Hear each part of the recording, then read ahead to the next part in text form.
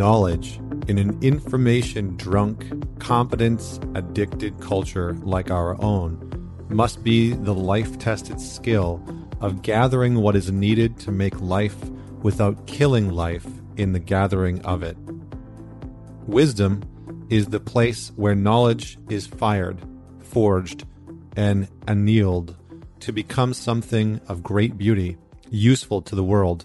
Human culture is made when that beauty swells into life and dies to nourish a time we won't live to see. Knowledge gathers wood and flint and gut. Wisdom conjures a cranky, playable fiddle from the gatherings. People who have been bathed in the grief and love for life play some small magnificence on those fiddles together and sing their unknown songs and make human culture. Whew. So those are the words of my guest today, Mr. Stephen Jenkinson.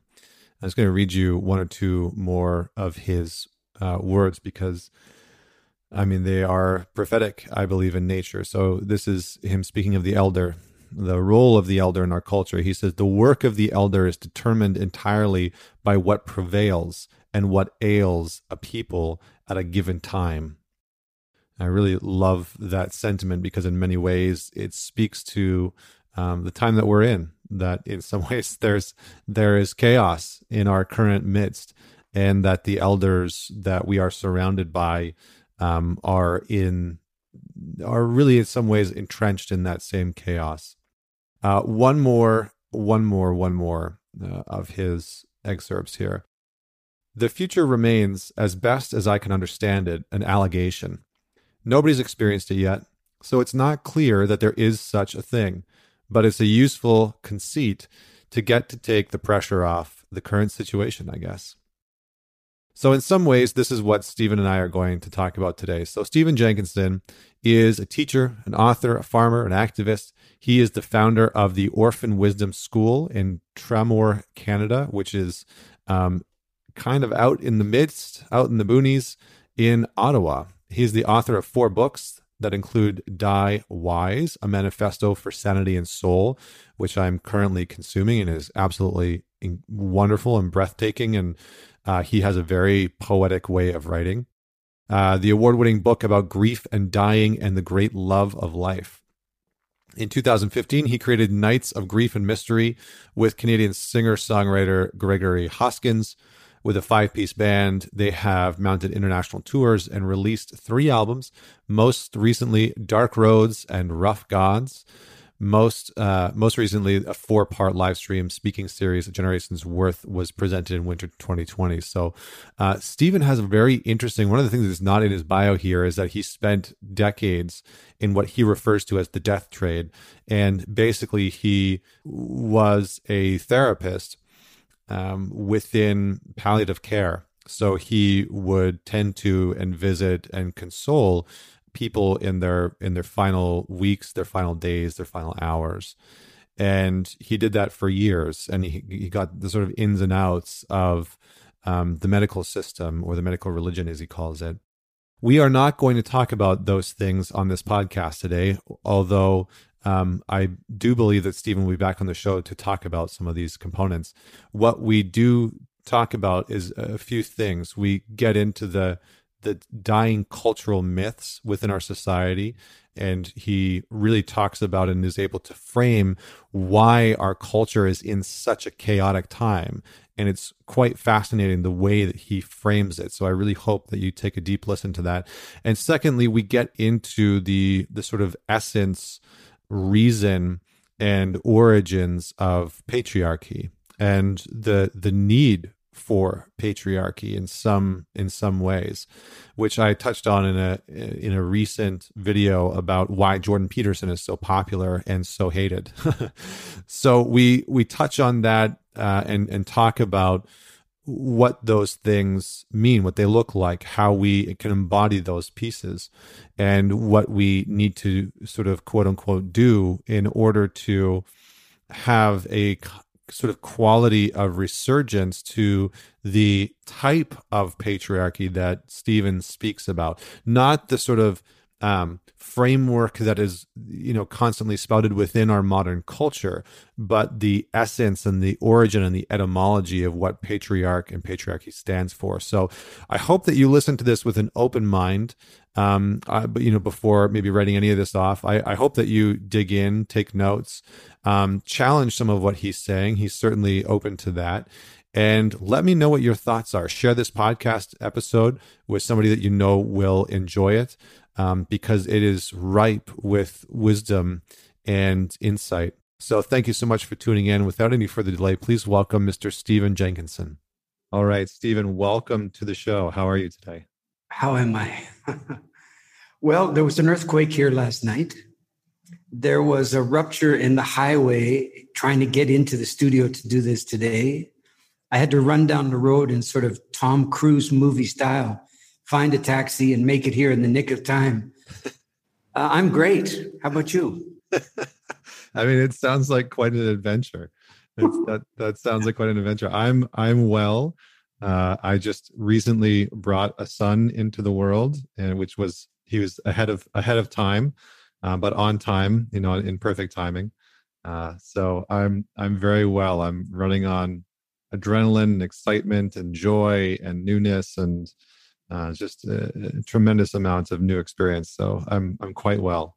I remember those days. I can hear it in your voice. Congratulations. Thank you. Thank you so much. Well, we'll begin our conversation. I've interviewed hundreds of guests now, and I've asked them all the same question, and it usually derives a very sort of fruitful story. And so I'll start with that, which is, tell us a story about a defining moment in your life that has possibly made you who you are today. Oh, boy.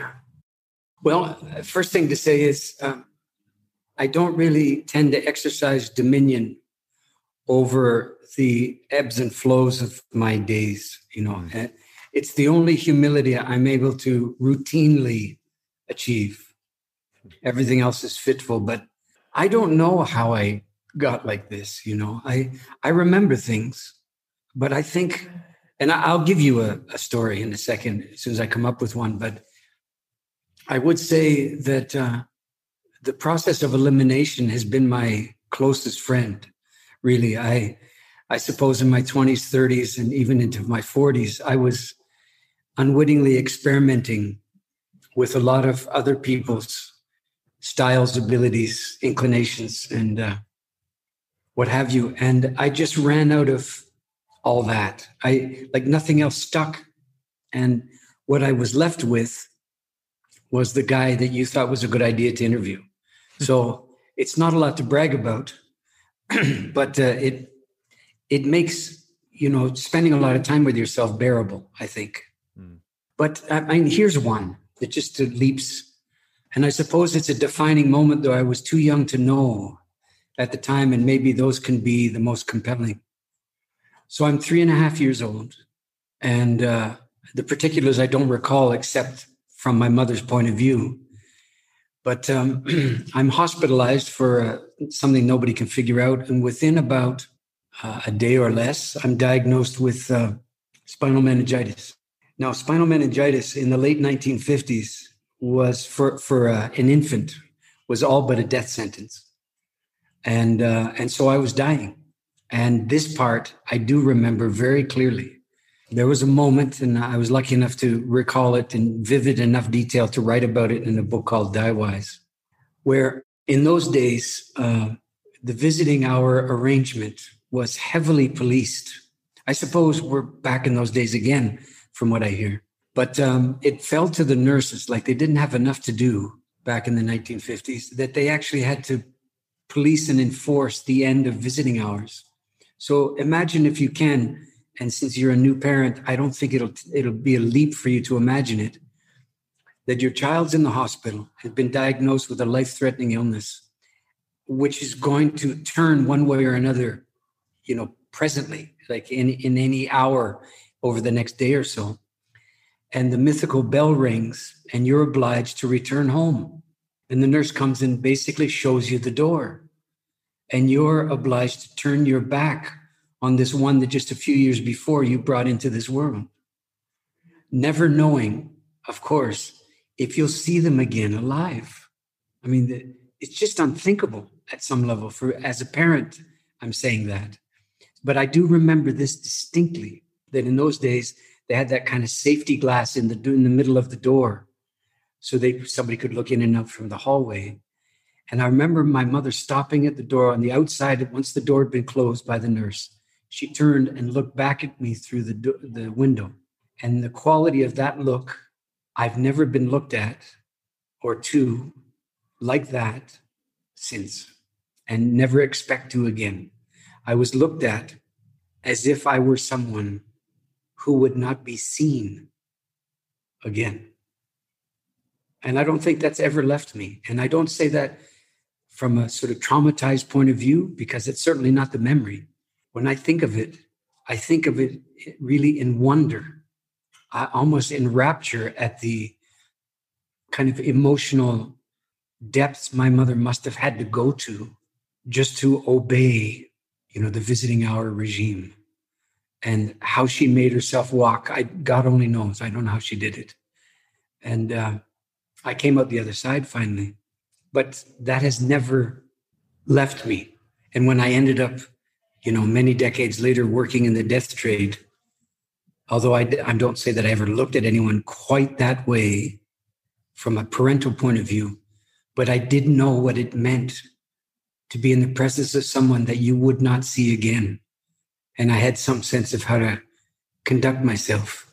And I would credit that moment and my mother and probably that nurse with entrusting me with that memory. It's beautiful. I mean, certainly as a new parent, that elicited a response in me that's quite emotional. I think, becoming a parent I was doing some writing on it the other day, and I think it brings us to a precipice or a threshold, past the threshold of meeting a group, potential grief, potential loss, potential joy in a way that maybe is harder to access on an individual basis. And I don't know if that's true or not, if that's unique to me, but that's been my experience thus far. And so I am curious to circle back around to that look, because one of the reasons why I wanted to have you on the show is, there's many reasons. I feel like I selfishly would enjoy sitting and speaking with you for days on end, but there's something about your message that feels like medicine to a part of me that I've recently been discovering. And I don't necessarily have words for that part, but I think I'll leave that there. And I think one of the pieces that is very important about what you're saying, at least to me, is that look that you received and that created that moment for you. So can you speak a little bit more about the importance of that experience in a world where maybe we've designed a culture to avoid it? Yeah. One of the things that should tell all of us who are listening to it, myself included, is the power of witness. Maybe I could use that word.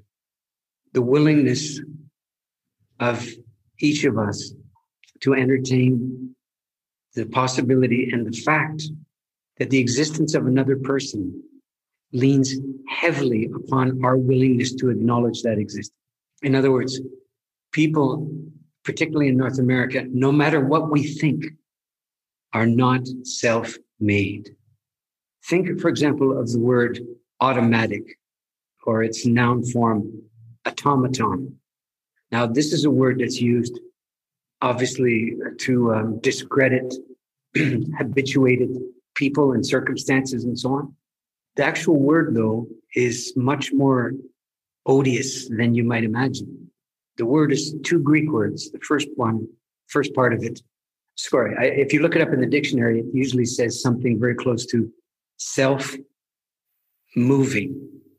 The first word, I agree that that's the proper translation of auto. It means it's Greek word for self, or one of them. But the root word of the second part, the M-A-T part, is M-A, which anyone listening to us now instantly recognizes as mother. So the actual meaning of automaton means self-mothered, which is clearly a crime against nature. So with that in mind, I would say that the story I just told you is a kind of deep running tutorial for me in the consequences of looking at someone, and let's say the rest of the story, the consequences of withholding that look or refusing to give that look, and thereby signing up for a whole cascade of consequence, none of which we suspect. My guess is that many people listening now would think that not looking at someone really has no consequence because you didn't do anything. But life is full of things you didn't do. Of course it is. And the consequences that ensue from all the unsaid things, as well as the said ones, and all the undone things and all the unmeant things, and so on. These are not gaps in the historical record. They're part of the historical record, personally and culturally. So I suppose I revel in that little vignette probably at my mother's expense, because it gave me the chance to know what it meant to be on the receiving end of someone's willingness to really see you. And what it does, among a host of other things, is create in you a sense of occasion and of merit, believe it or not. In other words, there's something in the depth of that look that translates internally as you are in some fashion or other worthy of being on the receiving end of such a thing. And of course, that's a subset of love that I'm describing. And this is one of the principal ways I think that we learn love, by being on the receiving end of it way before we were ever on the giving end of it. And if there's enough of that, then the giving, although it's an adventure at the best of times, but trying to love somebody with that skill in your back pocket, the skill of being able to be loved, which is a different skill entirely from the ability to be loved. Those two things together are a remarkable partnership with which to let's say, both burden and recognize the world and the people in it, and not just the people. I mean, while we're at it, let's exercise our animism to the full and imagine that there is some consequence, perhaps, for the rocks, the trees, the animals, the sky, the planets, and the rest of the story, for our willingness just to see them, not to pass judgment, not to, gush about what they make us feel, because that's not why they're in the world. But all of that together, maybe we occupy a minor God function there temporarily. Our willingness to see the world might be as close as we can come to making a world.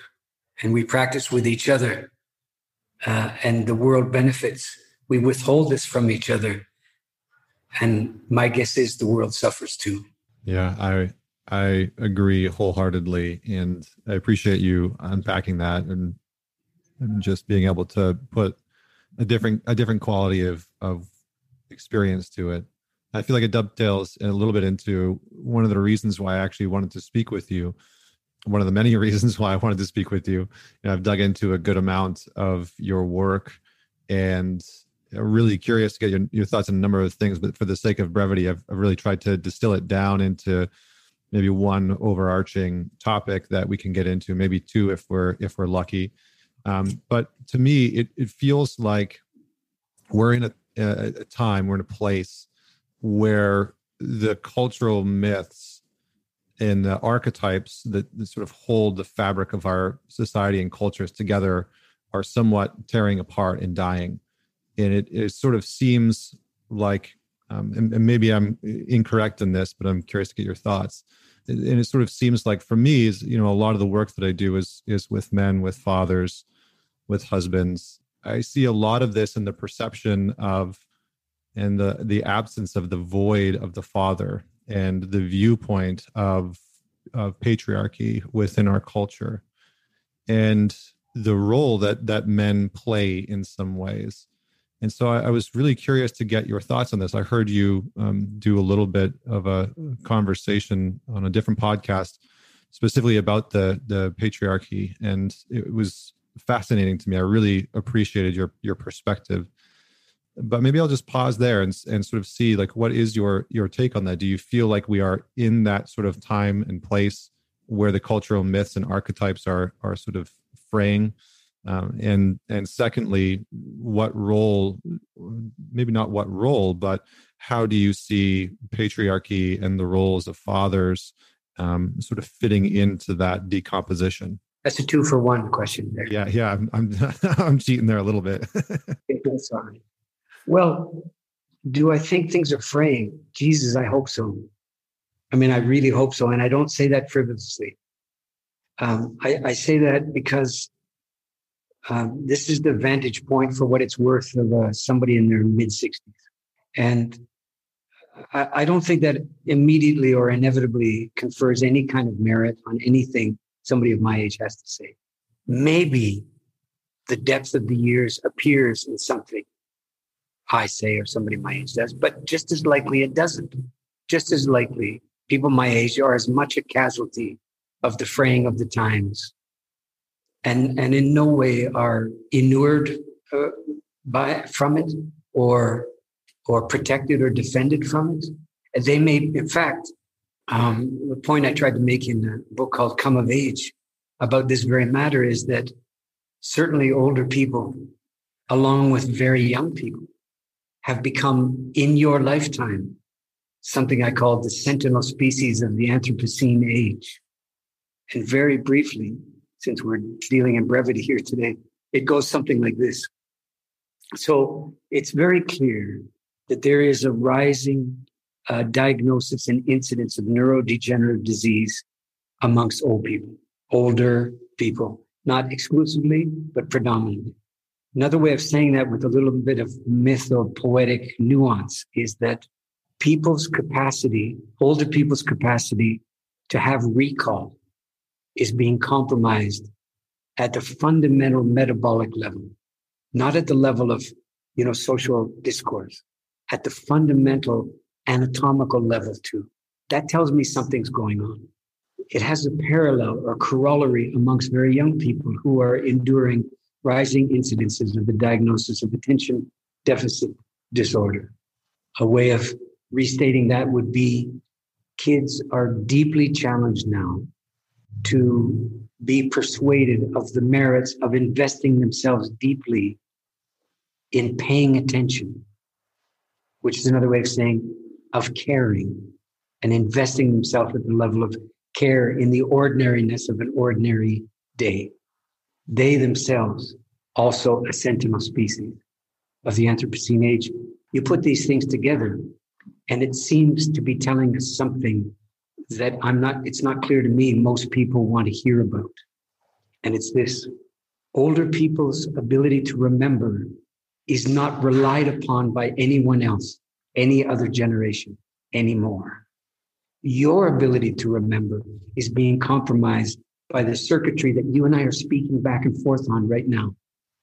And you may not believe or imagine or be concerned about this fact, but I can promise you that by the time that it was a son that was born to you just now?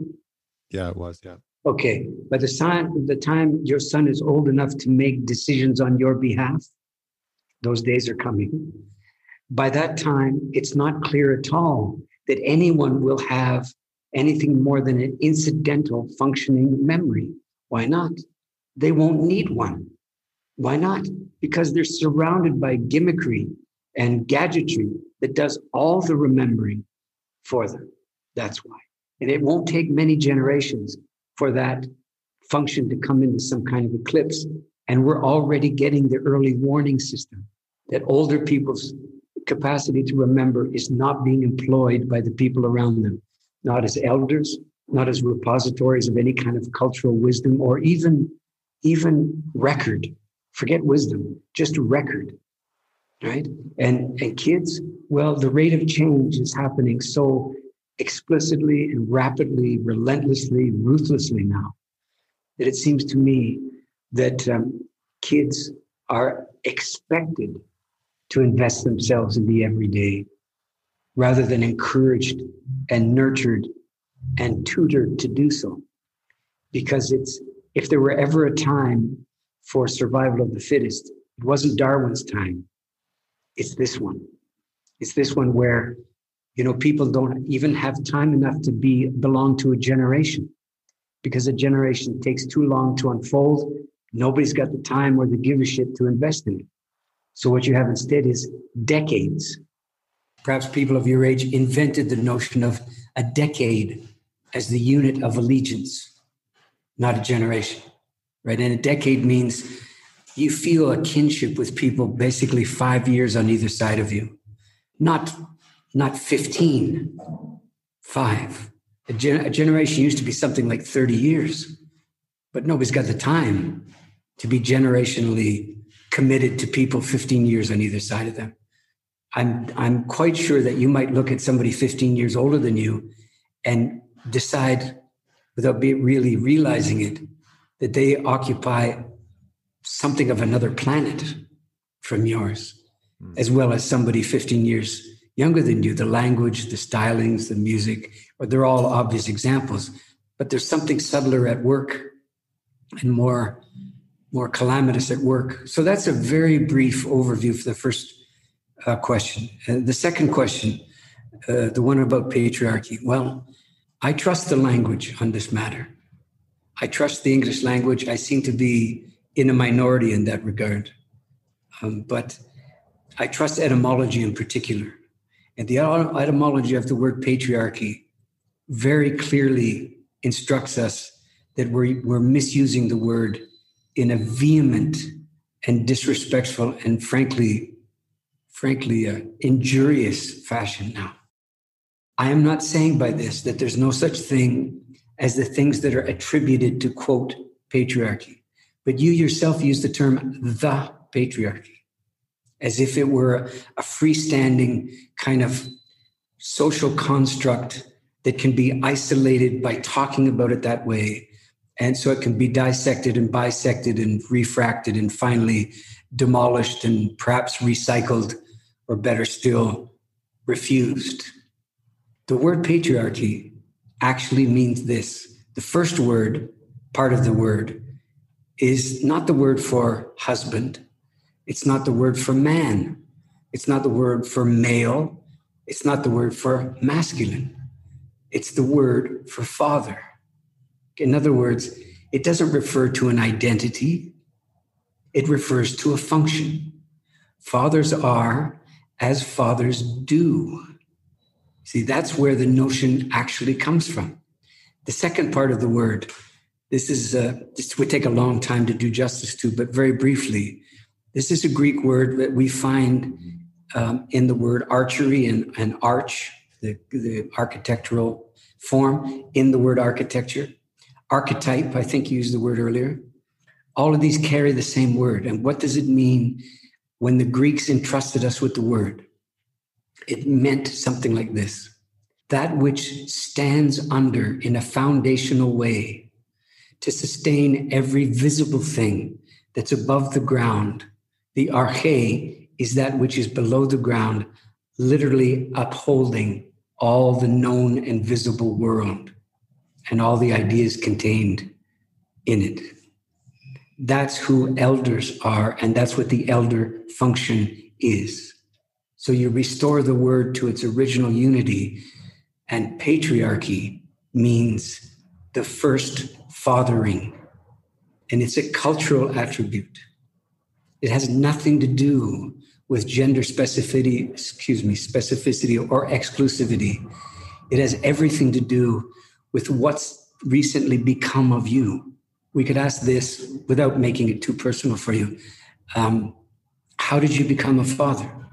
And the answer is, a child occurred. And you're alert to extraordinary consequence as a result of that, most of which you have no control over. You have no choice in the matter. To use a word that I've coined some time ago, you have become a parentling, a new one, right? You barely know how to fly. Your feathers aren't even out yet. And yet, of course, the expectation of the culture is that you're a full-blown father as a result of the advent of a newborn in your house. But you have a sense already that the learning in this matter is immense and will take some serious time to do justice to what's come to you. I'm almost speaking on your behalf here, but I'll stop in a minute, and you, of course, it's your show, so you can respond as you see fit. So patriarchy is where we come by our understanding of what it means to father. So when you destroy and demythologize and deconstruct, quote, patriarchy, by virtue of the things attributed to it, the consequences for your capacity to father, I think, border on the unspeakable, to the point where you as a father are discredited by the language that's applied to patriarchy. And if fathers are discredited, is there any reason to believe that mothers won't, in some fashion or other, endure some unintended and not very obvious consequence for that kind of derision? And I think the answer is this is already underway. And so ironically, and I know I'm leaving a lot of subtle things out here, but this is the nature of trying to talk about something. But it seems to me that the cultural fraying that you were talking about can be attributed in part to the uncritical employment of the word first fathering to characterize a degree of gross privilege and historical, colonialism and on and on and on.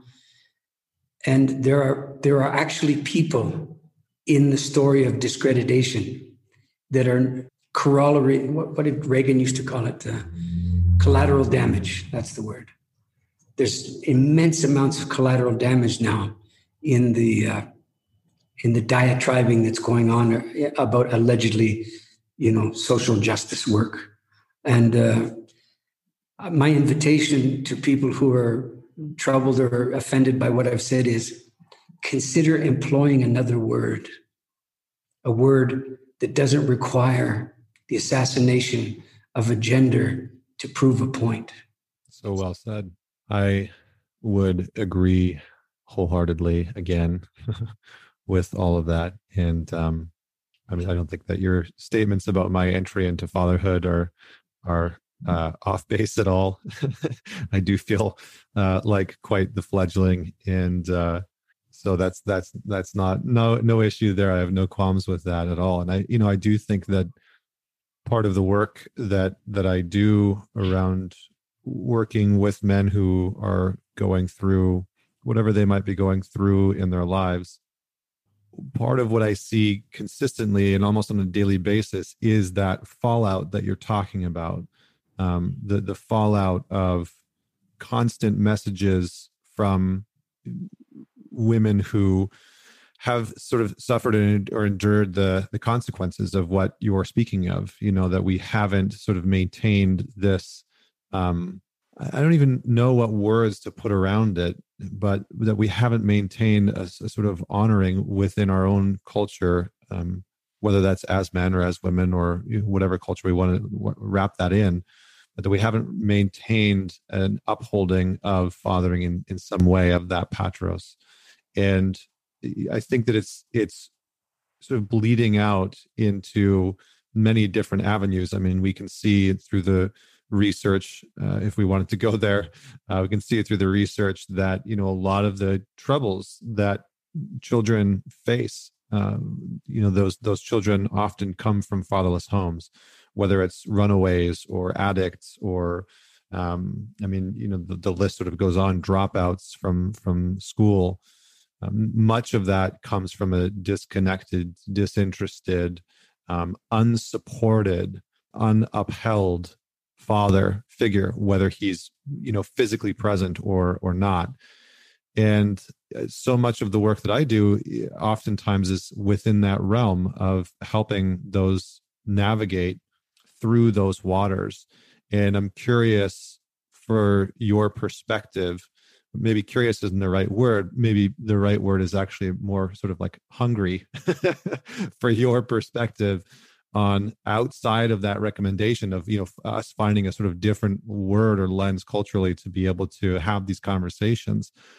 What direction do we move in? What role do we as men play within this conversation of upholding one another as fathers? And is it a cultural piece? Do things have to die away? I had Francis Weller on the show previously, who I really respect and admire as well. And he talked about us sort of culturally entering into the negredo, right? Into this sort of the blackening where things fall apart from an alchemical perspective.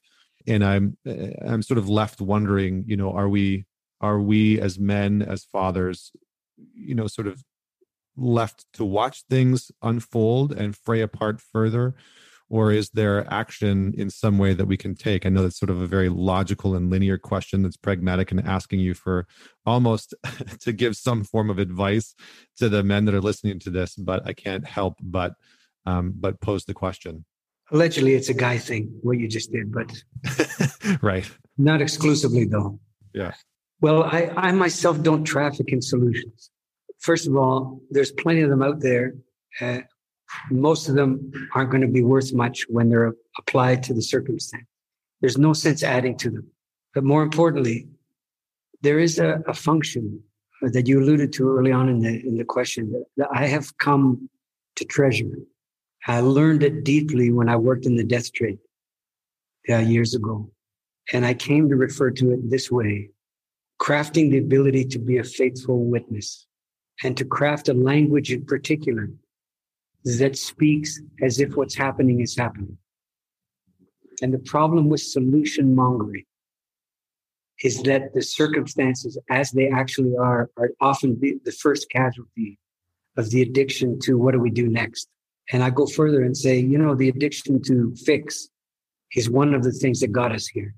So at the risk of using a barnyard epithet, my recommendation is slow the down. And you will be just stymied by how difficult that will be. Because the world, as the one that you and I have been referring to, and that frankly we're probably the products of, has no interest in slowing down, sees no merit in slowing down. Accelerated rate of change is what we mistake for things getting better.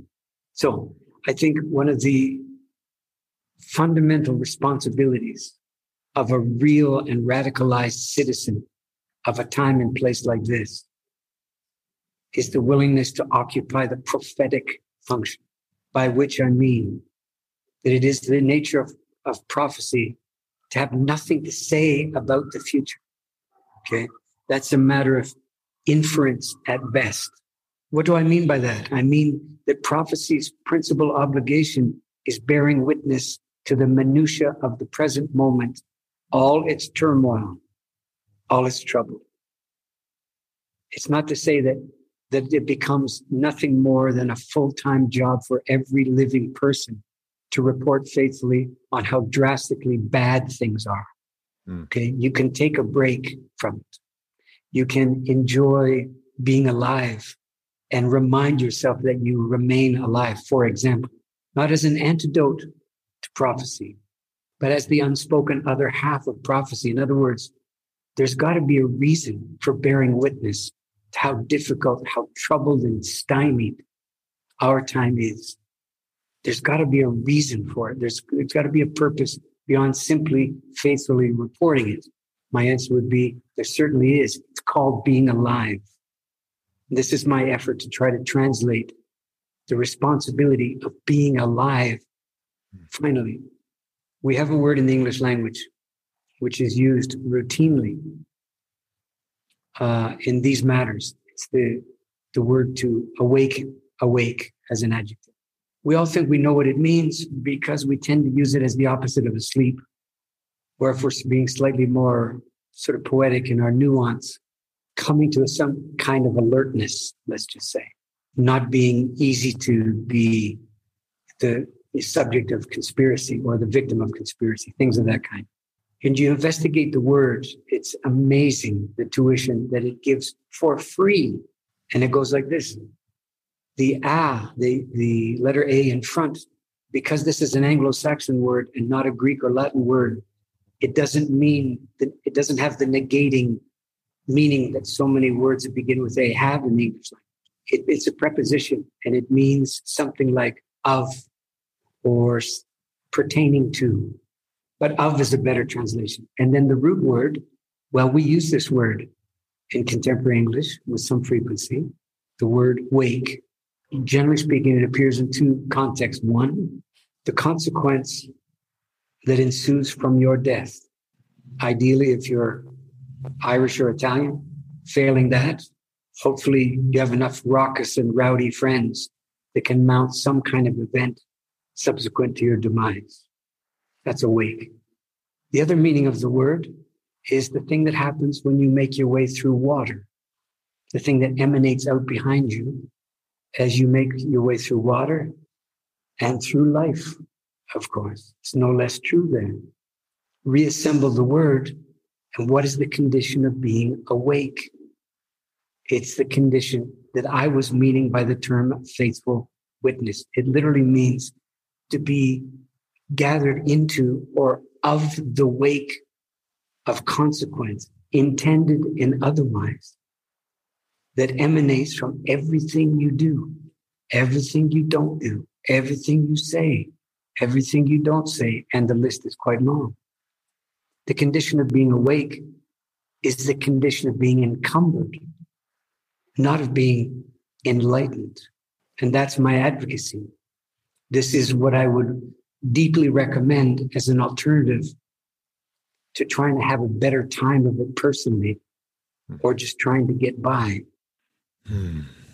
Yeah. Okay. Well, that required a large inhale from me to just sort of absorb everything that you just took in, gave out. Sorry, that I just took in. And, I feel, if I could, to just rephrase it for my own sake of remembering, and you can sort of confirm that hopefully I got some of this accurately, but it almost sounds like to me that what you're advocating for is a letting go of sort of preaching or prophesizing about what is to come, and focusing intently and vigorously in on the present and all that it entails and holds, and to do so, to speak about it, to be an embodiment, maybe not of it, but to be an embodiment of the speaking of what we witness. Is that roughly accurate?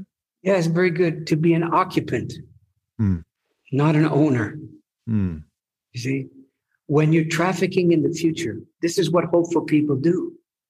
See, and the great undoing of hope is that it requires the future to legitimize anything you undertake. Exhibit A, you and I are talking right now. One of the things that's not required of either of us is hoping that we're talking right now, right? We don't have to hope that we are. We're doing it instead of hoping that we get to do it, or hoping that we're doing it, or hoping that we're pulling it off. We're actually doing it. Hope would get in the way of being able to do it. If I kept saying to you, I hope I'm making sense, I hope this is clear, you hear that for the third time, you go, enough already. It's less and less clear every time you say it, kind of thing. No? So we don't need hope. Adults, I'll go on a limb here, don't need hope to craft the beginnings of a better day. They need the willingness to fully occupy the troubles of the times and to become articulate, so that their particular kind of eloquence can be an eloquence that serves the trouble, not the alternative to the trouble only. If you think about what you reserve your eloquence for, it tends to be the thing you like, that you approve of, that you benefit from and feel good about. In other words, eloquence is reserved as another kind of approval, but that's not what it's for. Eloquence, if you happen to be gifted with it, is a moral and political responsibility of citizenship. That by virtue of being able to do it, other people experience the capacity to see clearly. This is the very least of your obligations to your fellows. And this is why, we tend to throw heroes up the pop charts, as Paul Simon said, in hopes that one of them will do that for us. What they tend to do instead is, continue to illuminate the inner landscape. And that's not the landscape I'm talking about now.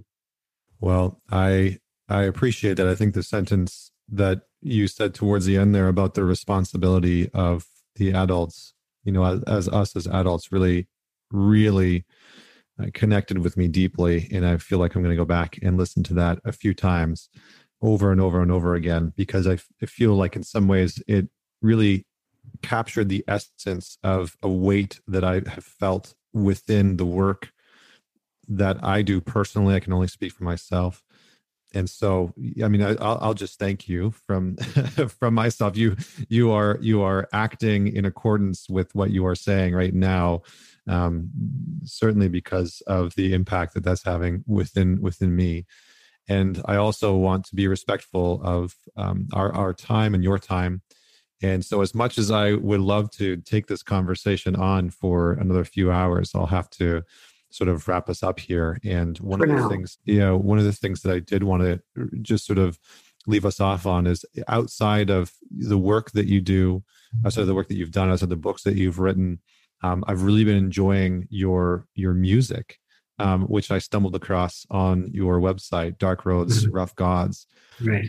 I know that you have a tour, hopefully impending. I would like to come and take part in that in some capacity. So, can you tell me just a little snippet about what the music sort of encapsulates for you, and when people might be able to come and see you? Oh, the second part, I know no more about that than you do. We'll just have to see. Yeah. But it's musically enhanced. But you wouldn't call it music.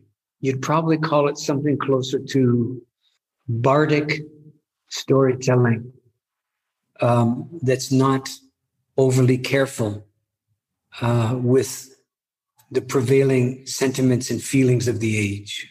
In a nutshell, it's a bit anarchic, but that's another secret way of reestablishing an old archy by being anarchic for a while. Not for the sake of it, but deciding that it's enough already with the therapy, and it's enough already with trying to leapfrog over the things that trouble us so that we can just have an easier time of it.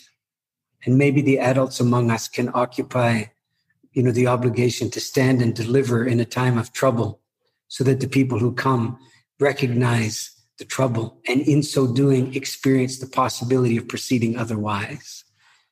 That's what it is. Wonderful. Wonderful. Well, thank you so much, Stephen, for your time and your words and your wisdom today. I deeply appreciate it. And, I hope to have you back on the show at some point in the future, just to sort of put that out, to loop back around to what we were talking about before. But I hope to find myself in the present moment with you again, speaking with you. So, yeah. I hope the same thing. I appreciate the time today and your questions and your invitation to wonder aloud about these things. You please take care of yourself and bless it to your new family. Thank you. Thanks, Stephen.